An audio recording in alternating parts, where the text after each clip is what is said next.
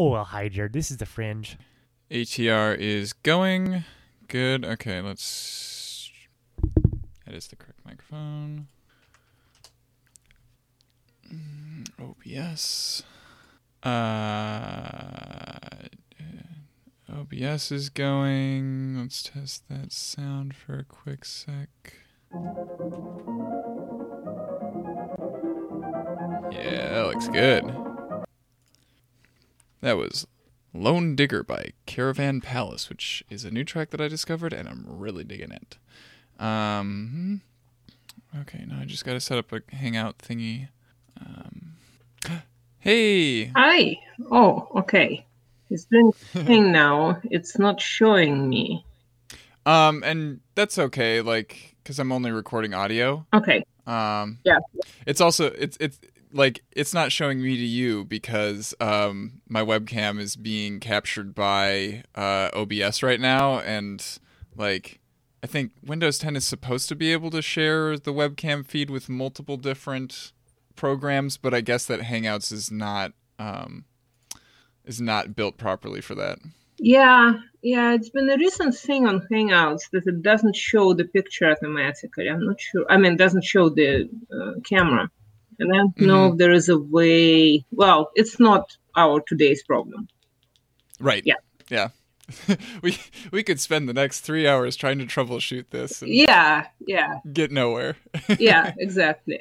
Okay, I have, so there will be a sound of a teapot at some point because I'm getting some water because I realized that I went to a house with a cat last night and I took my medicine there, but now I'm coming off the allergy medicine and I think I still have some cat stuff on me, so I'll get water. Those Thanksgiving shenanigans. Yeah, I'll get water so that, I'm not coughing.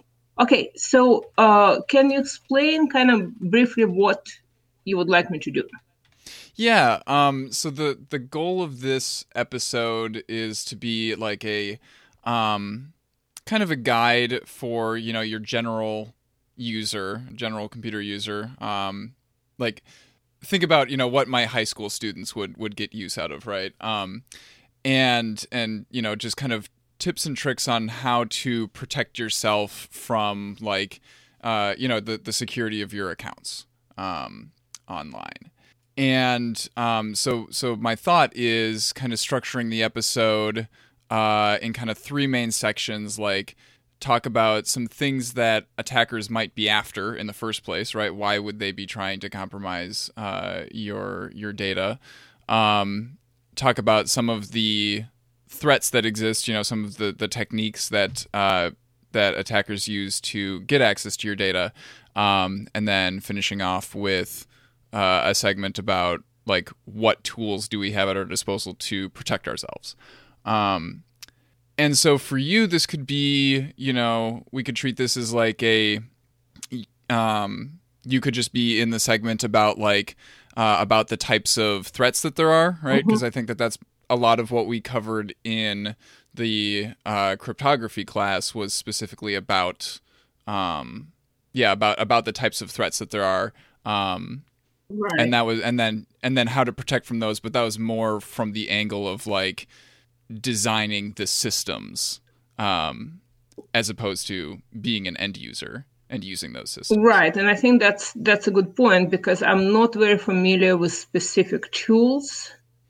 So I can mention a couple of things that people can do, but, there are probably people who are better equipped to answer those questions. Right. And I mean, fortunately, like, that is the section that I have the most detailed notes on, because there are many, many, many good written guides for, like, here are some cool tools that you can use to protect your privacy and your accounts and stuff. I have far fewer details in the, like, threats. I literally just have a bullet list that says, like, well, there's brute force attacks and man-in-the-middle attacks and, like, no additional details. Right. Okay. I see. Well, and you can edit the audio and pick and choose. Of course. Right. Okay. Sounds good. Well, let me get my water so that I'm not coughing in the middle of this stuff. I'll be right back.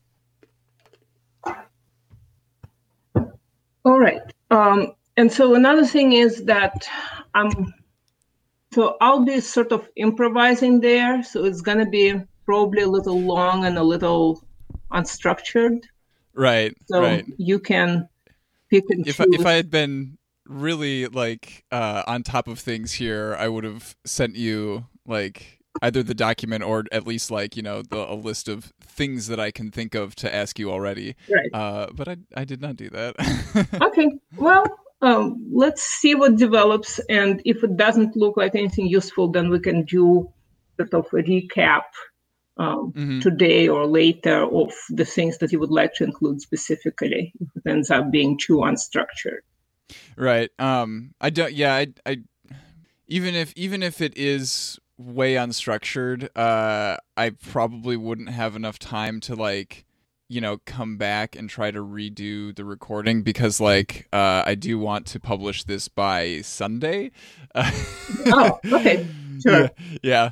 I always end up cutting things down to the wire here. Right. Yeah, well, and sorry, I wasn't available until now either. So, Yeah.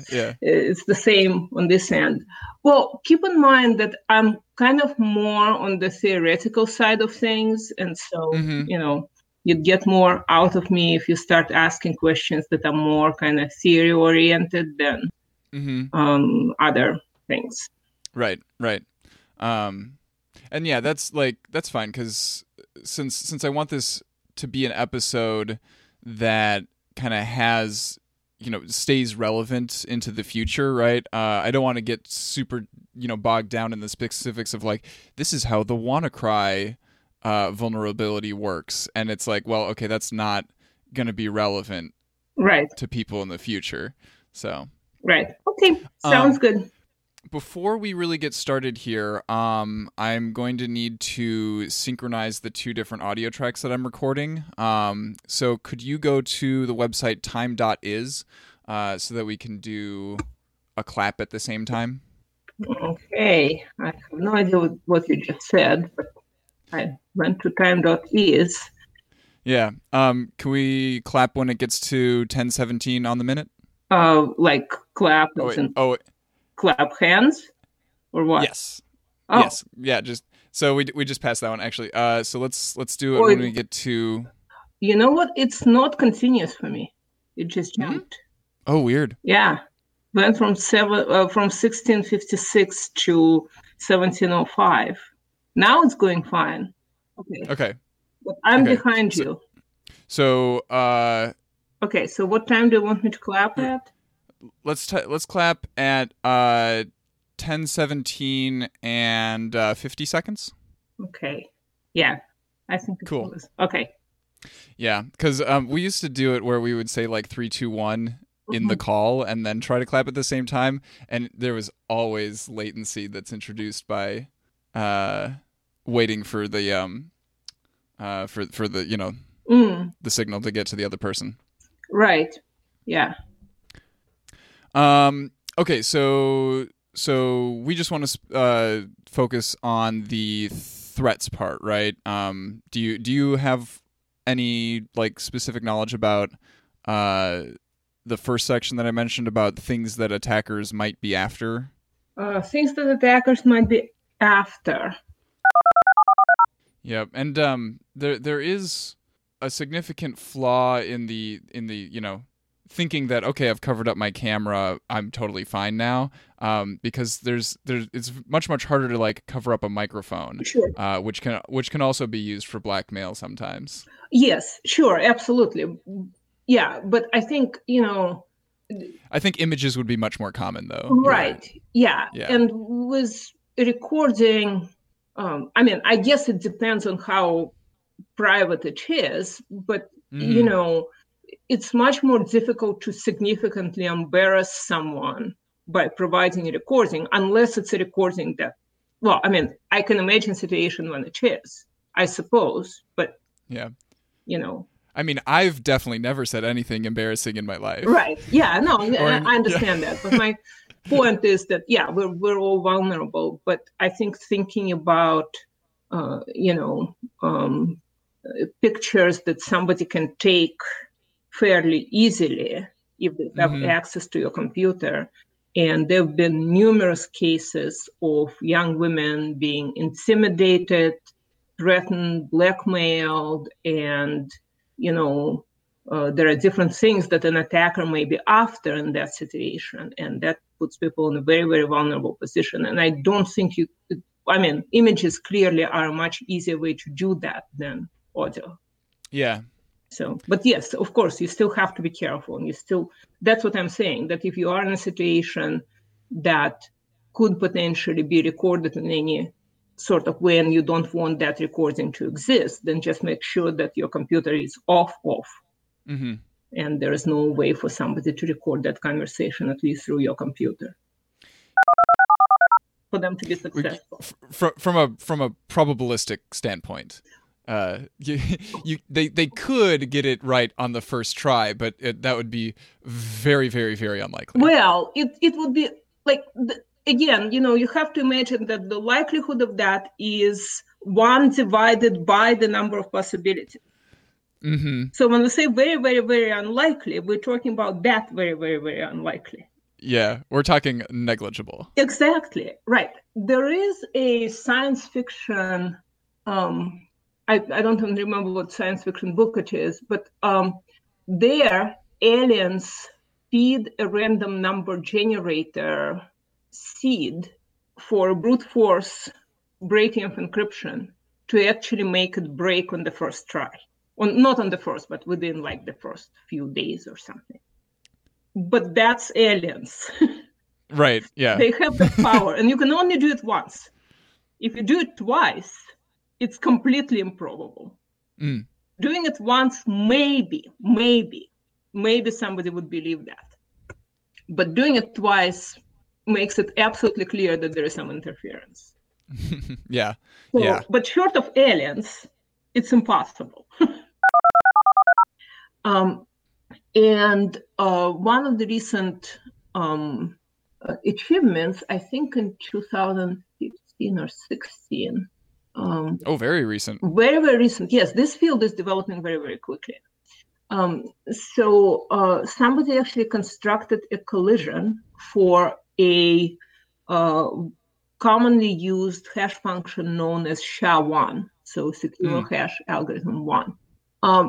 But again, you can create different pictures based on that same collision. There is only one sort of primary collision known, and you can generate collisions from it, other collisions, but they're not useful. They don't allow you to, hash 2 arbitrary things and have the same result. Mm-hmm. So again, it's a somewhat theoretical result, which of course is highly problematic even as is, because if one collision is known, if a meaningless collision is known, perhaps we can create a meaningful collision. Right.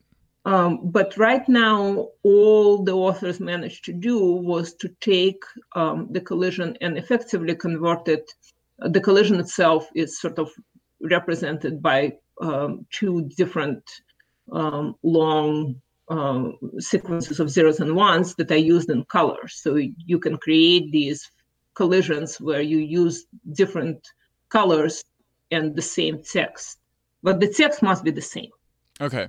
So again, it's if you look at SHA-1 collisions, and I think the paper was called Shattered. So very sensationalized. Yes. And so if you Google for that, you can find websites where you can create your own collision on SHA-1. But effectively, it's a theoretical vulnerability still. It's not a practical one. Mm-hmm. And so it's not anything that we need to worry about. Even if there are algorithms that use SHA-1, we can still sort of wait for a bit and wait until other functions, more secure functions, are used in place just like MD5, which was a previous commonly used hash function, is now it's being decommissioned because we can create meaningful collisions for MD5 now, but nobody should be using MD5 nowadays. And SHA-1 is in a similar situation, right? Because there are more recent. There's SHA-2 and there are other. Yeah. And so there are other algorithms that I hope are more commonly used than SHA-1 at this point? Well, as I said, at this point, this is just a theoretical vulnerability. So even if your database is using SHA-1, as long as it's not using MD5, you're okay. But you should be, in the as abundance of caution. I think companies are moving towards SHA-2 or SHA-3, which uses a completely different approach. But my point here is that going back to sort of the kinds of attacks, that this is still a theoretical vulnerability. So when we look at this sensational news, SHA-1 is broken, that doesn't immediately translate into vulnerabilities in practical systems. Right. There is quite a bit of a buffer there between creating a collision and being able to create useful collisions. So collisions with something where, one message says that you want to deposit $100 and the other one, or that rather you need $100 deposited to your account, and then the other one is, $1 million. So that's the real issue that could be happening, but it's not there yet. So. And this type of situation where you have, two entities trying to communicate and another entity in the middle passing stuff between them, is partially enabled by the fact that the internet that we've built up in terms of the infrastructure is a distributed system. And so you're never guaranteed to be sending messages directly from one device to another. You never know what devices are going to be touching it along the way. Well, that's true, although I think it very much depends. I mean, man in the middle is it's a term that refers to a giant set of different things that can be done. Right. And so, but yes, it passes through who knows what and goes to who knows where. And so somebody could be pretending to be somebody else, but it could also be, a participant on a local network. Yeah. So you never know if it's, somebody in China or your next door neighbor. Sure. Yeah. In my house, we've got 5 people living here, and I own the router, so I could be taking a look at the packets that everybody's sending without telling them. Totally not doing that, but right. Yeah. So yeah, I encountered that actually last year when my family was involved in a car accident, and I ended up being sent to a different hospital than everybody else. And the nurses there asked me okay, is there anybody you want to call? And I was like, well, everybody's phone numbers are stored in my Google contacts list. So if you let me grab that computer over there and log into my password manager, then I'll be able to get my Google password, and then I'll be able to log in and find everybody's phone numbers. Right. Yeah. We don't remember phone numbers anymore. And so and this was all because my phone was not in my pocket when they took me in the ambulance. So I did not have my phone with me. And I was like, well, this is a great situation. Right. Yeah. And that assumes that you remember your password. Yes. For your password manager. And I had literally just gotten a pretty severe concussion, and I could not remember my own father's phone number. This is a phone number that normally I have memorized. Right. But in the moment, they were like, what is his phone number? I'm like, it's 612. Oh, crap. Right. But I could remember my password manager's password, and I was very proud of myself for that. Yes, but think about what would have happened if you couldn't. Exactly. Yeah, my only recourse would have been, well, luckily there is a computer back at home that is still logged into the password manager. Right. Yes. Right. Exactly. And so, if you think about various things that in that or a similar sequence that could have gone wrong, if you weren't able to remember your password manager password, Mm-hmm. then you can't access anything at that point. Yeah. And so I think we have to be careful because we're creating that bottleneck. And how do you deal with that? I don't know. And you also presumably trusted the nurse's computer to log into your password manager. Right. Well, so yeah, I was prepared to log into everything on the nurse's computer, but the nurse was like, "Well, we can't allow you to log into this computer." And I was like, "Oh, well, right. Yeah. Why is it here?" Yeah, exactly, because they have medical records and privacy and all of this. So Yep. yeah, and it creates... So they were doing their jobs right. And there's another interesting thing about social engineering. It's sort of this anecdote, but it was published in a paper. So I think everybody even now still knows what Nigerian letters are, or Nigerian emails. Uh-huh. So has that prince gotten his money yet? I mean, yeah, exactly. It's been a few years. Yeah. So the interesting thing about that is that sometimes people wondered, well, who would be so stupid to fall for it? Why don't they make it more sophisticated so that it's more believable? The truth is, even a small proportion of people being tricked by that kind of thing makes it worth it. Well, and that's exactly what they're after, the small proportion, because it requires manual follow-up. And so if they get, out of 10,000 people who they send it to, if one or two fall for it, that's their ideal target audience. Yeah, because it costs them nothing to send the email in the first place. Right, yes. But it's selecting people who are specifically clueless. Uh-huh. And so they have that, it's effectively a filter. Mm-hmm. And then if the filter was less precise, they'd get, maybe 100 people out of 10,000. Well, try to follow up on all of those. Mm-hmm. Or like 1,000 out of 10,000. That's a large number. So the really sort of evil schemes sometimes rely on being able to find people who are specifically clueless and specifically, are gullible to be able to work with.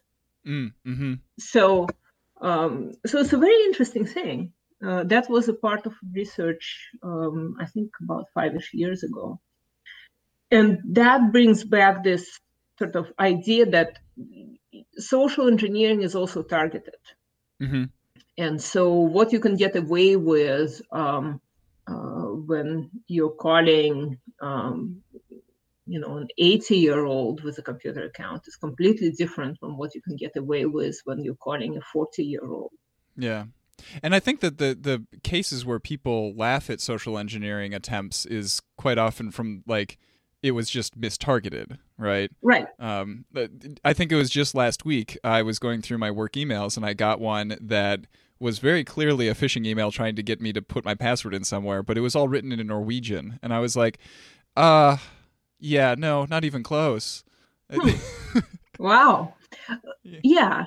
I mean, but there may be a reason why.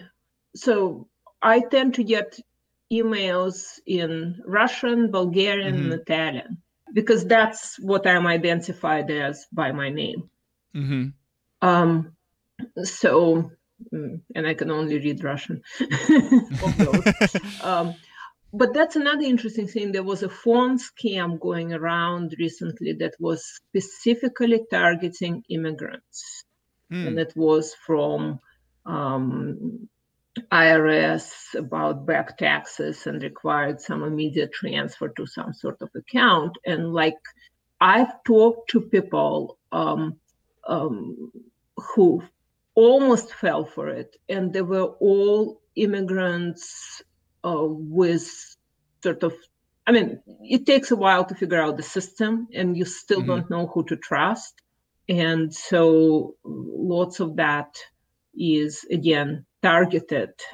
Yeah, and I mean, that kind of thing isn't specific to like cyber attacks either. I bought a house last year, and very soon started getting letters in the mail that were trying to make themselves appear to be like things that had to do with my mortgage from an entity that was like legitimately supposed to be contacting me about my mortgage and those kinds of issues. And it was like mostly only through the like my meticulousness in reading the fine print, and also the fact that there are laws again, like stating that any companies that are like contacting you in such a way have to specify somewhere on the document that like we are not your mortgage lender, like right. stuff like that.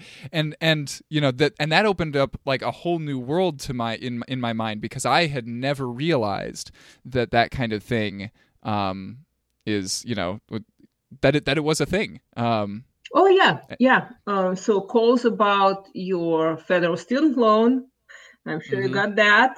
I got off without any student loans, so yeah. Well, I got away from that one. I get these calls. Oh wow, yeah. And I clearly never had any federal student loans for myself, or actually even for my children. But or like warranty expired on your vehicle, and that's a new set of calls. And they called. So I get these calls and I ignore them because I know what my vehicles are, and I know all of the warranty has expired a long time ago. So, but there was a student who got this call. He hangs up and then says, apparently warranty expired on my bike. Yep. Because that's the only vehicle that you have. So. Yeah, sometimes it pays to be an unusual person who doesn't. Yeah, but I mean, there is a lot of that. Lack of randomness generally is a problem. We do like our randomness. Yes. Oh yeah. Yes. Randomness is a very cool topic in computer science, and how to generate random numbers and how many random numbers are enough and all of that. So that there is a lot of theory and practice there, and how you can misuse perfectly secure algorithm because you haven't introduced enough randomness where it needs to be. So again, I'm not going into details, but that's yet another probably 1 hour segment that we could do. Okay, so there's that. So there is a lot of that people need to be careful with. If you want to see something that is fairly scary in that regard, just in popular Let's movies, get scary. Yeah, watch the movie called Searching. Actually, if you're interested in anything sort of related to social networks and life of young people and all of that, that's a very cool movie that is sort of a thriller kind of story, but it has a lot of it's done entirely through a laptop, through a computer screen. Everything that happens there happens on the computer screen. Can you say the name of that movie one more time? Searching, as in search. Yeah, Searching. And it's about a father who is trying to solve a mystery of his daughter disappearing right after she disappears. So it's like within the next few days after her disappearance, and there is a detective that's handling the case. And everything that happens there is done through computers. And so it's shown how initially he gets into all of her social media accounts. So in like the course of a minute, we see how he gets into her mother's account for password reset. Well, the mother passed away, so but he knows the password to that, and once he knows the password to that, he's everywhere. And so that just takes a couple of minutes really of screen time, and it's that sequence that you watch right in front of your eyes, and it's quite cool in some ways. So cool in kind of a morbid sense. Yeah, exactly. Yeah. Anyway, so yes, once somebody gets into your primary email account, so the email account that you use as your password reset, then they're basically in your system, because the website was attacked and they were storing their passwords in clear text. Once again, a reminder that no legitimate service would store your password in clear text ever. That just should not be happening. Moreover, they should store it in a way so that if you and I happen to have the same password, it does not show up the same in the database, and there are ways of doing that. So that's another thing, because the problem with storing a hash of a password is, as I mentioned earlier, hashing the same thing gives you the same answer. So if you, for instance, if you and I have the same password, the admin knows that. And if the database is leaked even in hashed form, I don't want to say the word encrypted because it's not true. People often say encrypted. Right. One way encrypted. Yeah, exactly. Hashed passwords. So if my password happens to be the same as yours, you know my password. Right. And so the way it's done is they don't store a hash of a password. They store a hash of a password with a random number. So glued together with a random number. And that random number is stored right in that same database. Yeah, and that's still safe. Yeah, because it's a one-way function. Yeah. Yeah. So that's called salt. So they store salted hashed passwords, which makes you think of, yummy food. Yeah, exactly. We just came off of Thanksgiving, so we're still thinking about yummy food. Yeah. But yes, that's how your password should be stored. Where was I? We got here somehow. So I was talking about storing passwords in clear text. Right. So databases of stored passwords. So going back to that example of people's websites and running just all possibilities through, you can do the same with a person's Twitter account or their Facebook page, or better yet, the intersection of the two. And I would imagine, I have not seen evidence of that, but then I didn't look.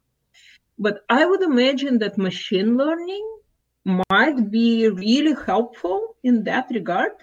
For figuring out what somebody's password is based on what they've posted? Yeah, so you take all publicly known information about the person and you try to figure out what their password is. That does sound like a fun project. And I'm pretty darn sure that it's a fun project that has been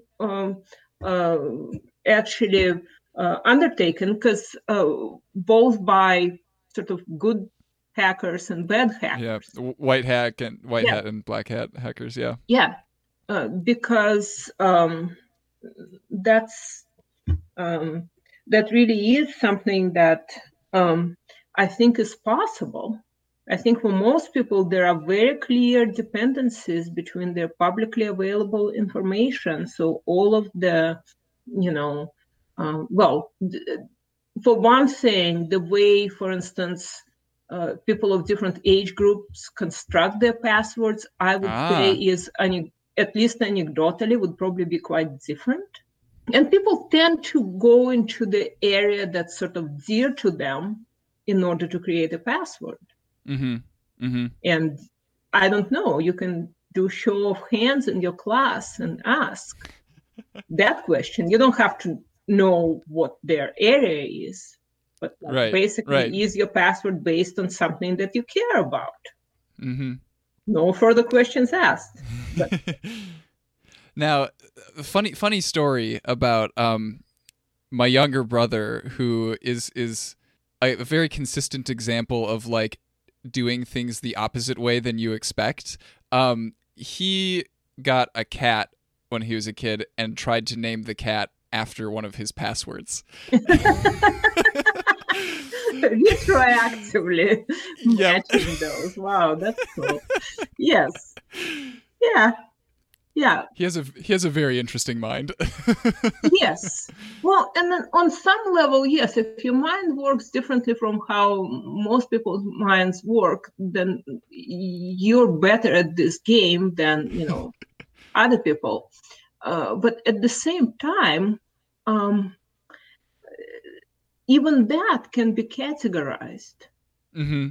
So, how people construct their passwords, is probably very much dependent on who they are. Mm-hmm. That could be a part of machine learning.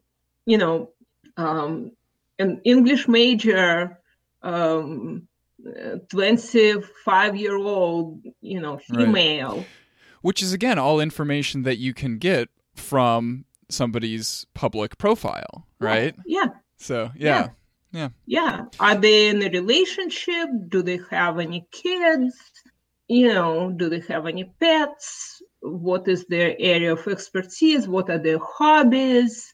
Mm-hmm. There you go. What is their favorite sports team? Yeah. Where they live. Yeah, because you know what the algorithm is that it's using. Exactly. Yeah, everything except the key, which you should.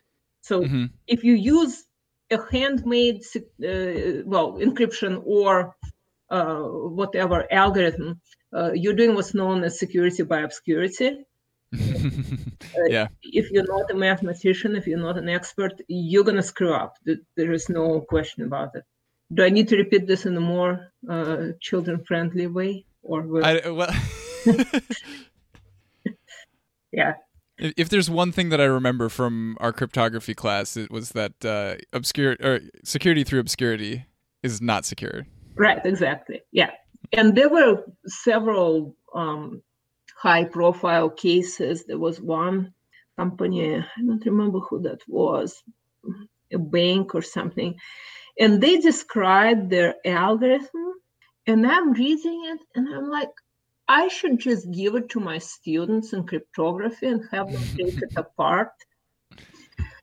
Because, again, it's a protocol kind of thing where they just don't understand the vulnerabilities that come from using the same value that was generated by perfectly secure math, but they use it twice.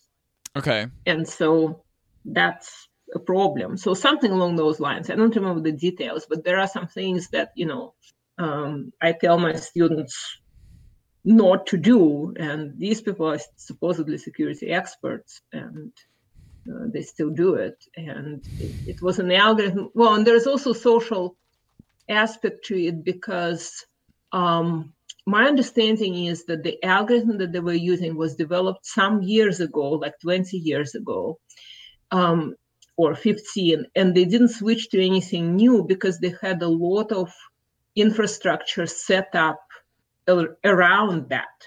Mm-hmm. And so that's another thing. Use modular development where you can swap out your encryption algorithm, your hashing algorithm, and other parts of the system are not going to be affected by it. Yeah. So Don't go all in. Yeah, because then you're creating this dependency on something that's not good, and you can't easily swap it out. Mm-hmm. Mm-hmm. So, okay, well, I think we have. I think that's a lot of material. Yeah. Yep. Yeah. Well, I'm curious to hear the the final product. Yeah. Yeah. Before you go, I probably should have forgot about this beforehand, but can you like introduce yourself for the listeners and just like, name and like, you're a professor of like, I don't know, what do they call you? Just a professor of computer science at Morris? Yeah. Some. Yeah. Like what is your title? There you go. Oh, okay. So I'm Elena Machkasova. I'm associate professor of computer science at the University of Minnesota Morris. I teach a variety of different classes, including cryptography, and I've been teaching this for about 15 years on and off. So not every year. And I try to pay attention to developments in cryptography and security. That's it. Awesome. Okay. All right. Yeah. Thank you so much, Elena. Yeah, thank you. That was fun. It is, yeah. Yeah. Maybe we need to talk about some of the follow-up stuff. Yeah, definitely. And I'll definitely send you a link when I publish it. Perfect. All right. Thank you. Awesome. You have a good day. Thanks, you too. Bye. Bye. Man, it is so much fun getting actual experts on. All right. Thanks for listening. Bye, Fringe.